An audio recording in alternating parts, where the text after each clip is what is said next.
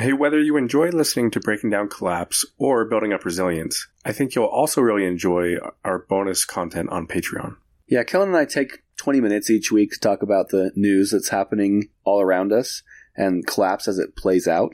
We like to have a little fun with it, but also make sure that you're aware of what's going on in the world of Collapse. We look forward to having you join us there.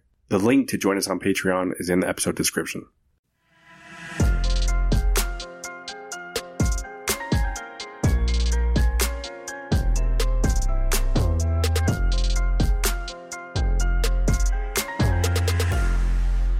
All right, Kellen, you took the week off last week, so we didn't record a regular episode. I recorded a bonus episode by myself. How was your trip? It was great. Really enjoyed it. Nice. Thanks for letting me take a week off. Yeah, maybe I'll get one of those sometime. Maybe. I've built up a bunch of hours for paid time off at work. I'm just not using them. Are you talking about your real job? Yeah, not this job. This job doesn't give me paid time off. Okay, I just want to... Because I was saying to you, like, thank you for letting me take that time off. I'm not your boss. As a joke. But then you were, like, telling me that you saved up a bunch of hours. Yeah, I'll have to submit a request to you later for some time off. Yeah, I'll approve your PTO request. Okay, sounds good. Last week, or last time around, we talked about understanding the variables, right? This week is I think it's a variation of that. It goes further than that, and this could be taken in a lot of directions, but this is sort of the crux of preparation, right? Is the ability to do threat modeling. And I think threat modeling can mean a lot of different things to a lot of different people. There's not one specific correct or wrong way to do threat modeling, but I'm excited to get into some of the different ideas around it. And, some ideas that maybe we've kind of just put together on our own, and get into what it means to assess your threats and how to address them. Yeah, well, we've been building kind of layer upon layer, right? And so I think it's been good that we've had all of the steps so far, just introducing the framework. Now, at this point, like, how can you really prepare unless you know what threats you're trying to prepare for?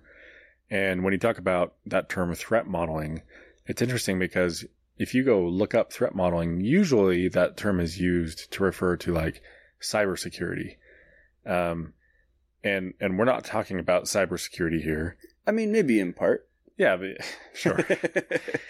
But we're using that term because it fits, but we're using it in a different context and using a much broader definition of it.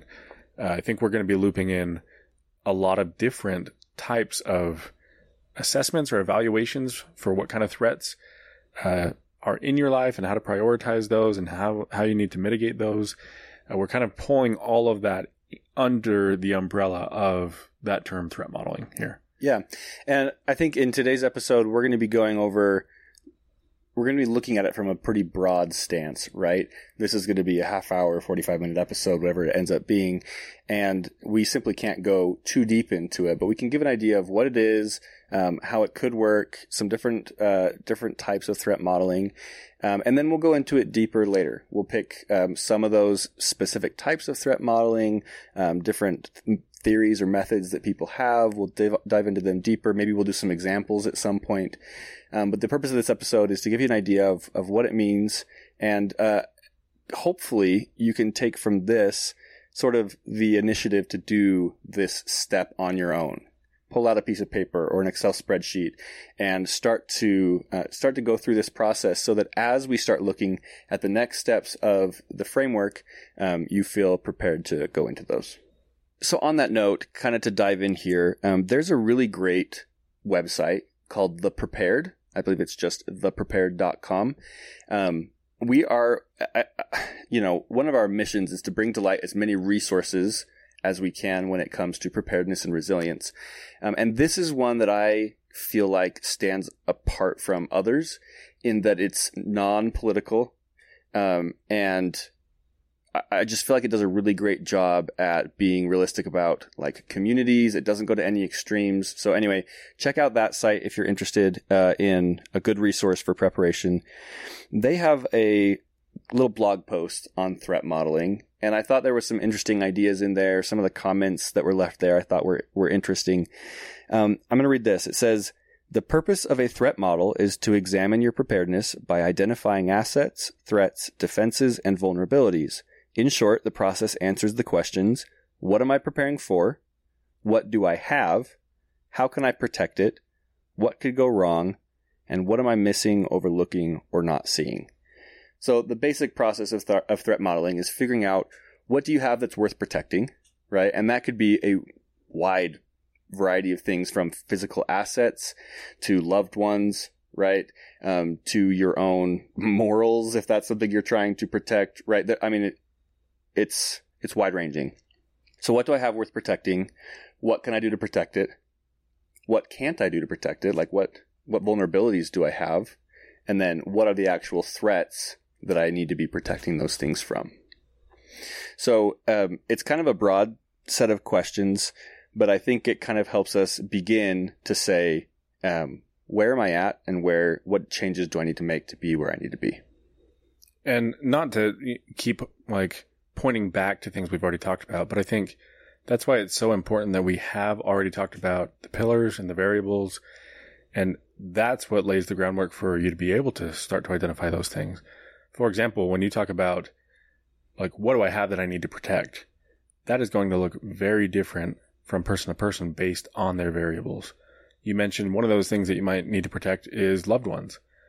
And, for person A, who is like single, doesn't have any close family members or friends that live close by, versus somebody else who has like a large family that they're trying to provide for and trying to protect, the way that they identify the threats that could have a negative impact on that variable is going to look very different. So I just love that we're going through this in a way that's applicable to everybody and can be tailored to everyone. And, I also think that goes back to the very first step of the framework, which is knowing your desired outcome. Because knowing what you want to accomplish, like knowing what lengths you're willing to go to protect something, knowing really what it is in the end you're trying to protect. If, for example, you say, like, my life doesn't matter that much to me, but like, I'm going to go as long as I can if it means protecting a loved one, for example, or protecting a community, a place you love, your land, I don't know.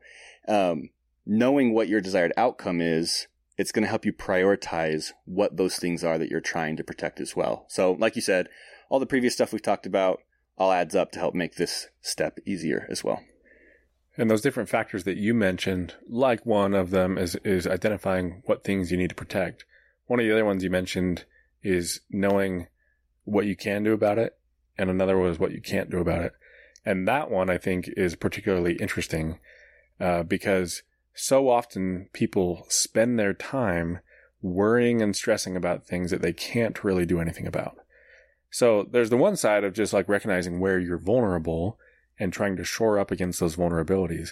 But there's the other side of just, there are certain things like a meteor striking. That's a threat. It's a threat. It could happen. And it would be devastating, but there is nothing I can do about that. Right. So again, that's super helpful if I'm trying to prioritize where I should spend my time. Yeah, great points. So it seems like kind of maybe if there was steps to this process, step one would be to say, what am I trying to protect? Step two would be to say, what am I trying to protect it against? And with this step in trying to determine what the threats actually are, you've just described a really good sort of factor to keep in mind that I think we'll dive to further in just a second. But you have to keep in mind all the different types of threats that are out there. And there are tons, right? I've made a little list just off the top of my head. I'm sure it's not all inclusive, but you've got things like that might be related to climate change, to utility failure, systemic issues, localized violence, war, terrorism, structural issues, industrial accidents, government failure, individual issues like job loss, health issues, and then economic problems. Threats come from everywhere, right? There is different severity of threats. You can think of things that like you mentioned, a meteor, which is an extremely severe threat. And, but you can look at every little thing as being a threat, and you can probably take it too far, digging too far into the weeds at what could be considered a threat. So it is important to pay attention to and prioritize what threats are actually worth spending time on, whether they're too big, like a meteor, right? That's impossible to prepare against, or too small, something that's probably not worth the time to prepare for. Yeah. And that's really what it comes down to. Like, first, identify the threats. Second, prioritize those threats. That will lead to the plan of action that we'll get to later, right? Being able to prioritize your efforts to mitigate those threats. And you might think to yourself, well, where do I start? How do I go about that? And I think there's a really effective measure for doing that. It comes from something that you see in the business world. Sometimes you'll see somebody make like a matrix if they've got a bunch of tasks they're trying to complete, and they will rank each task based on its impact and its urgency. And then you can basically make quadrants, right? Like you can make a matrix on one axis if you've got from low to high impact, and the other axis you've got low to high urgency. What you want to prioritize first is those things that are high urgency and high impact. Urgency in this context, when we're talking about risks regarding like your personal well-being, is a little bit harder to understand. So what I would suggest is impact and likeliness. So if you can look at each risk and basically rank them high, medium, or low in terms of their impact, how devastating it would be if it actually happened, and the likeliness of it actually happening. Yeah, probability of occurrence. Yeah, then that's going to help you prioritize. So for example, we talked about like a meteor. Would it be very devastating? Absolutely. What's the likeliness of it happening? Pretty low, right? A couple of these, as I tried to think about it for myself personally, like a terrorist attack, for me, that would be, any sort of terrorist attack would probably be very high impact, very devastating, and yet the likeliness of it is very low. But if you might live in an area of the world where that happens much more frequently.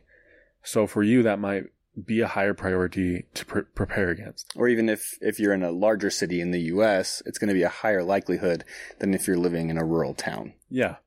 So let me give you another example kind of on the opposite end. For me, seasonal allergies. What's the impact? It's pretty low, but the likeliness is very high. So like, should I spend a lot of time preparing against that? Like, probably not, because it's not that big of an impact. So one that maybe I would want to spend more time on is something like identity theft. Like, rates of identity theft keep going higher and higher and higher. To me, like when I think about my resiliency and like being financially resilient and being emotionally and mentally resilient, if my identity was stolen and somebody started doing all these things with it and spending all the money that I have, that would be very impactful. Like, that would have a high impact, and the likeliness of that happening is actually quite high. So that's one area where I can say I should prioritize finding a way to prevent that from happening.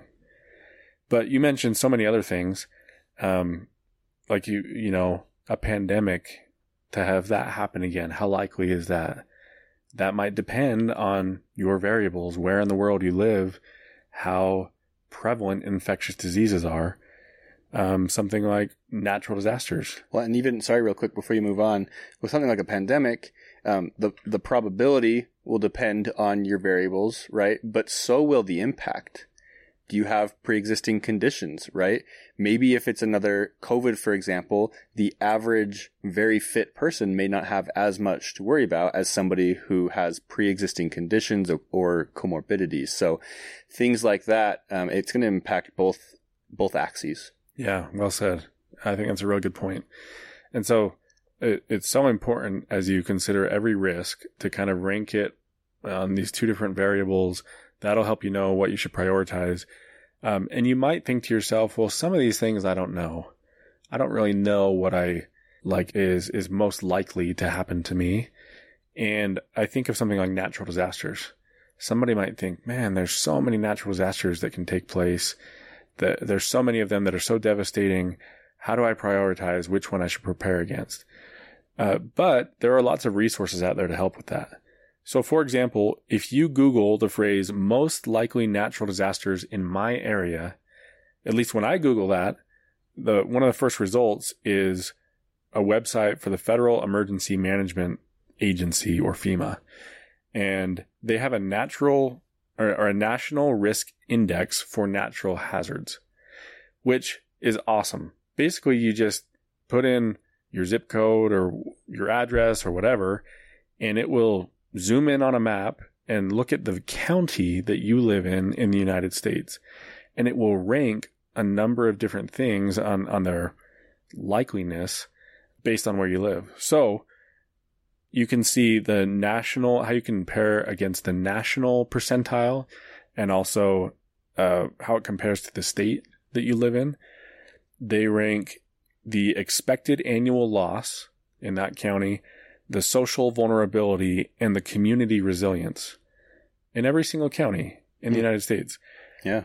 So as an example, when I started doing this, I found out that apparently I do not need to worry very much about coastal flooding. Interesting. I never would have imagined. We don't live in a coastal area. I don't need to really prepare for hurricanes or tsunamis or volcanic activity or tornadoes or major hail, landslides, ice storms. Those are all things that either are not a risk at all or a very low risk. Some of the things I do need to worry about are extreme winter weather, heat waves, and earthquakes. And there's even some resources there where you can review a flood map of your specific area to see, because obviously within a county, there's going to be certain areas that are more likely or more at risk of a flood than others. So you can see if you're at flood risk. So pretty cool that there are resources like that out there. This is just one example of natural disasters where you can already see, based on the data, which of these is most likely to happen to me. And then when you match that with the level of impact, that's how you know how to prioritize that risk. Yeah. That's great to have a resource like that. And I think for many of the threats, there are likely resources out there and research that can be done. So if we're looking at all of the threats, right, that are out there, there's too many to number.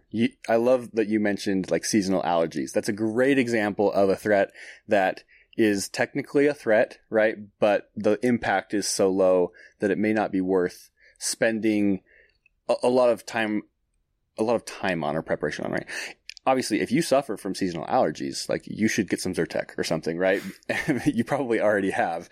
That is still a form of preparation. But when we're talking about where to put our money, our time, our efforts and energy, our education, and all of those things, we're probably going to want to focus on the potentially high impact and high probability areas. I also like that you just mentioned you went through some natural disasters, and a minute ago I went through a list of different types of threats, and I just read through them quickly.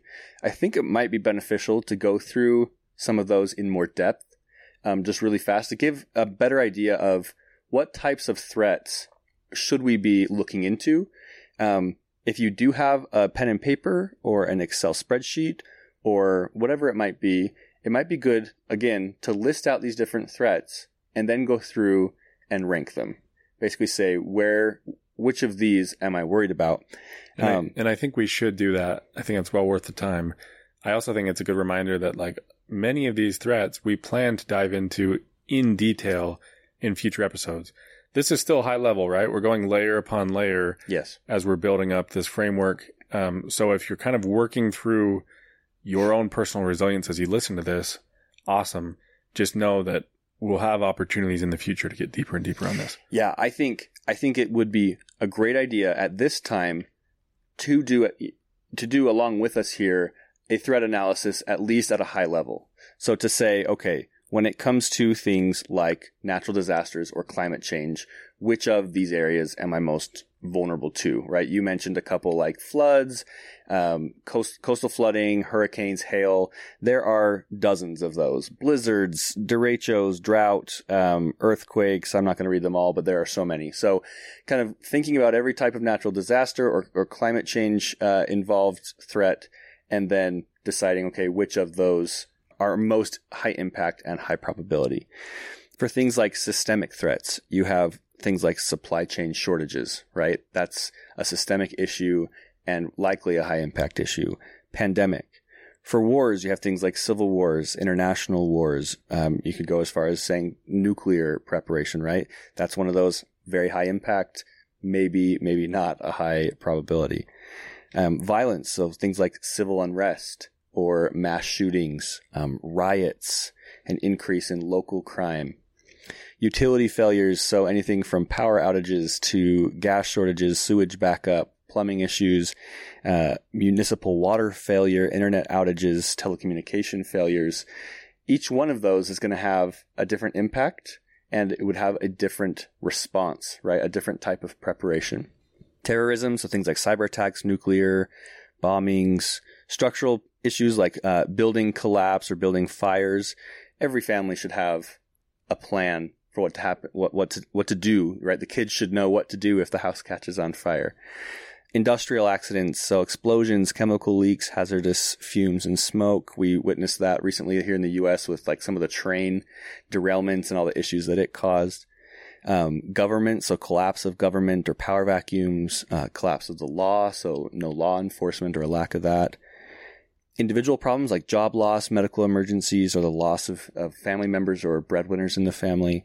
And then lastly, with economic, I had things like recession, depression, inflation, even hyperinflation. So that's just to give some ideas, right, of the scope and types of threats that we should be thinking about and looking at. We can list those out, decide which ones are going to be most relevant to us, both in impact and in probability. And I think there's a couple different levels at which this kind of an exercise can be done, right? Somebody could list out all of those things that you just read and then be very meticulous in like ranking which of those are highest impact and which of those are highest probability. But for some people, like even hearing all of that, that might be a little bit overwhelming to start. People think like, there's so many things, so many risks. How do I prepare for it all? And a couple of things come to mind when I think about that sort of a response. The first is like everybody out there already does some sort of risk modeling, threat modeling. So like you already have the skills. For example, like you might grab an umbrella before you go out the door because you've seen the forecast or you look outside and you see that it's cloudy. Like you see that there's a potential risk and you're doing something to prepare for it. I think about, like, I have young children, and our youngest is still in diapers. And so when we're going somewhere, I have learned always take extra diapers. Right. But somebody else who doesn't have young children, they do not need to do that. It would be silly for them to think about taking diapers with them. Right. So it's something that we already do naturally. So hopefully that builds a little bit of confidence. The other thing is, even before you dive into ranking all of these different risks or threats in terms of their impact and their probability, you can probably just, if somebody said, hey, what are the 5 things that you think are the biggest risks? You'd probably have a pretty good idea. And maybe just choose the top 3, right? And start there. Yeah. So I think if you're trying to just do it at like a very high level and you just want to have some peace of mind without going into too much depth, start there. If you really want to go full war and get completely prepared and fully resilient, depending on what your intended outcome is, then yeah, go through the time and do this kind of an analysis.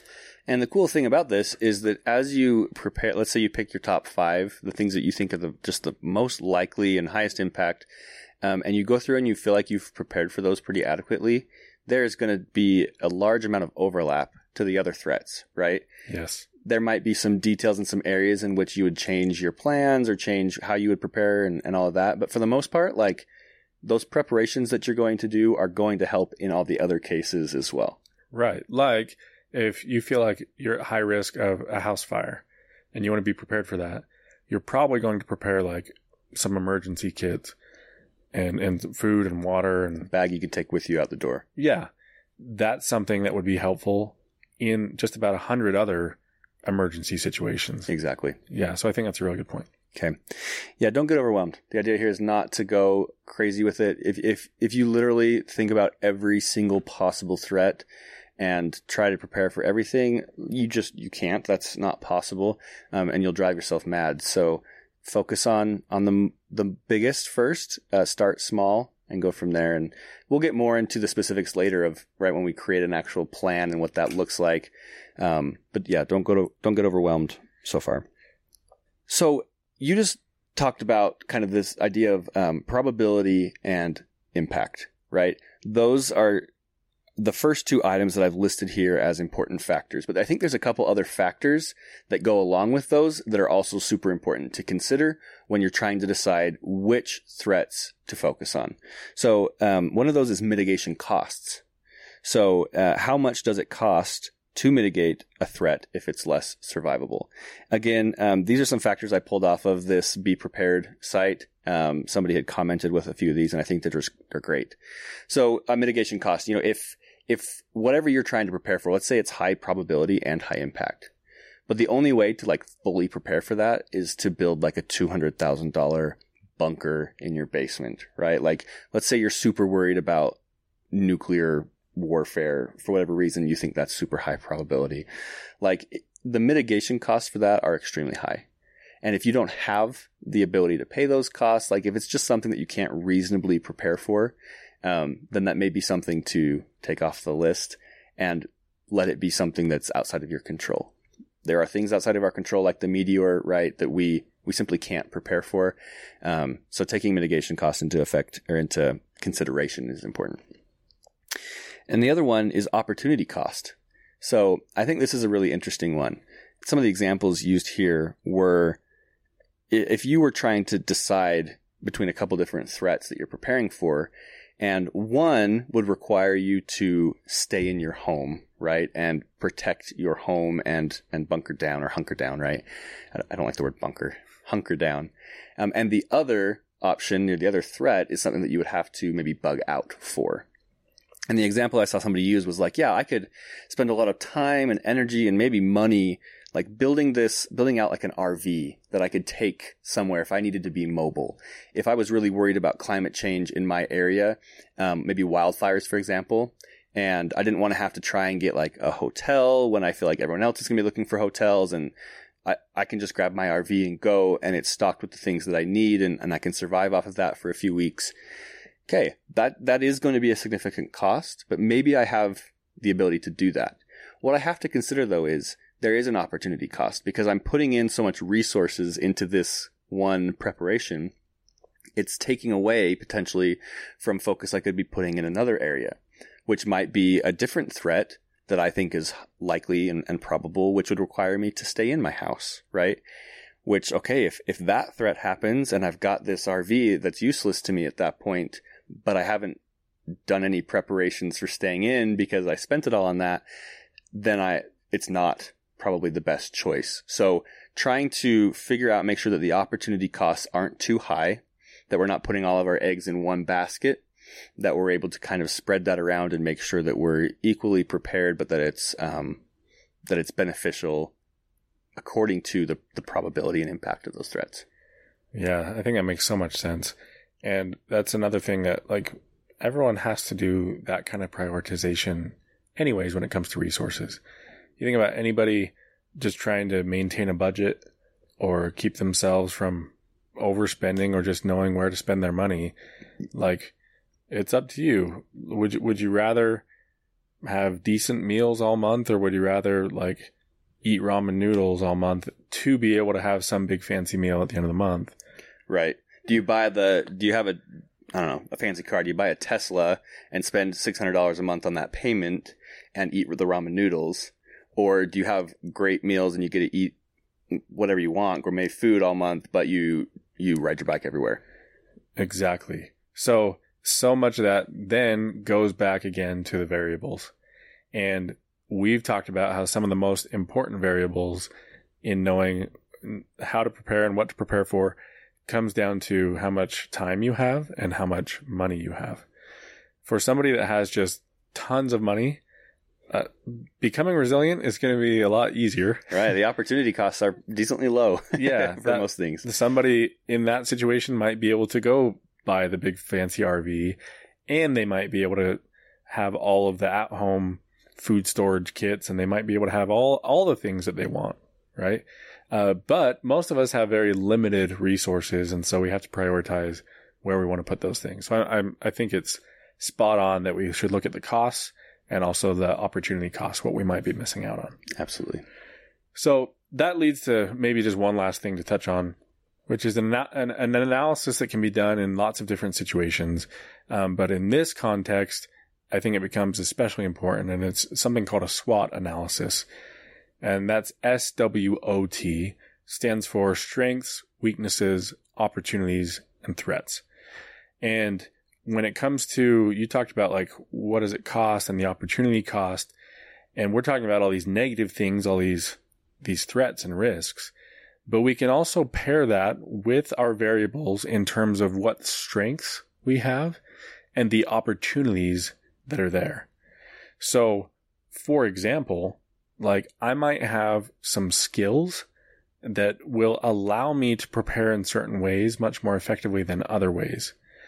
I would want to use those skills and match those with those risks that I think are the biggest threats to me. Same thing with opportunities, right? If I, let's say one of my big risks in the area that I live in is drought, maybe based on my situation, I have a big opportunity to not only help myself, but help others because I happen to have a connection to a close friend that has like a well with enough water to be able to support lots of people. Like that's an opportunity I should take advantage of that other people wouldn't be able to use. So as we match our strengths and our opportunities with those weaknesses and threats, that's where we can really get the most efficiency in the kind of preparation that we do. Yeah, I love that you tie this back to variables because that's a huge part of it. You and I could fall prey to the same threats, right, in the area that we're in, like drought. But our responses to it could be very different, or the vulnerabilities that we feel to it could be very different because of our unique circumstances, right?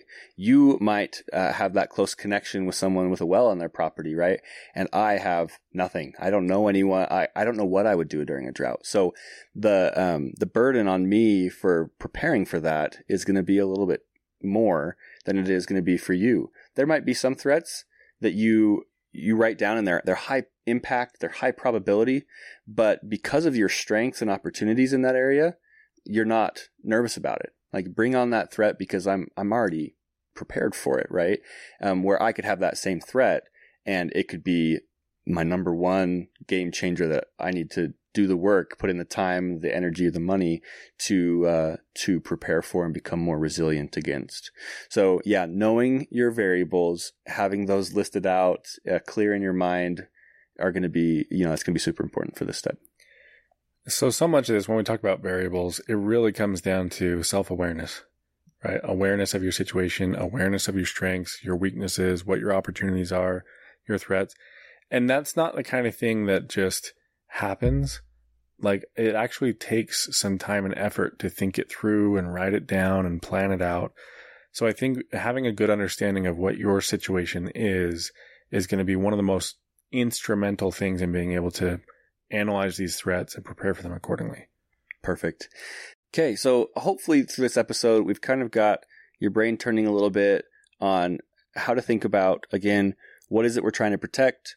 What is threatening those things? What strengths and weaknesses, vulnerabilities do we have in defending against attacks on those things from wherever they may come? Again, we don't want to be overwhelmed in this step. It's just supposed to be a starting block to think, what is it that I'm trying to be resilient against? And then start to get a little bit specific on creating a plan, which is exactly what we're going to be focusing on next week. Perfect. Forward to it.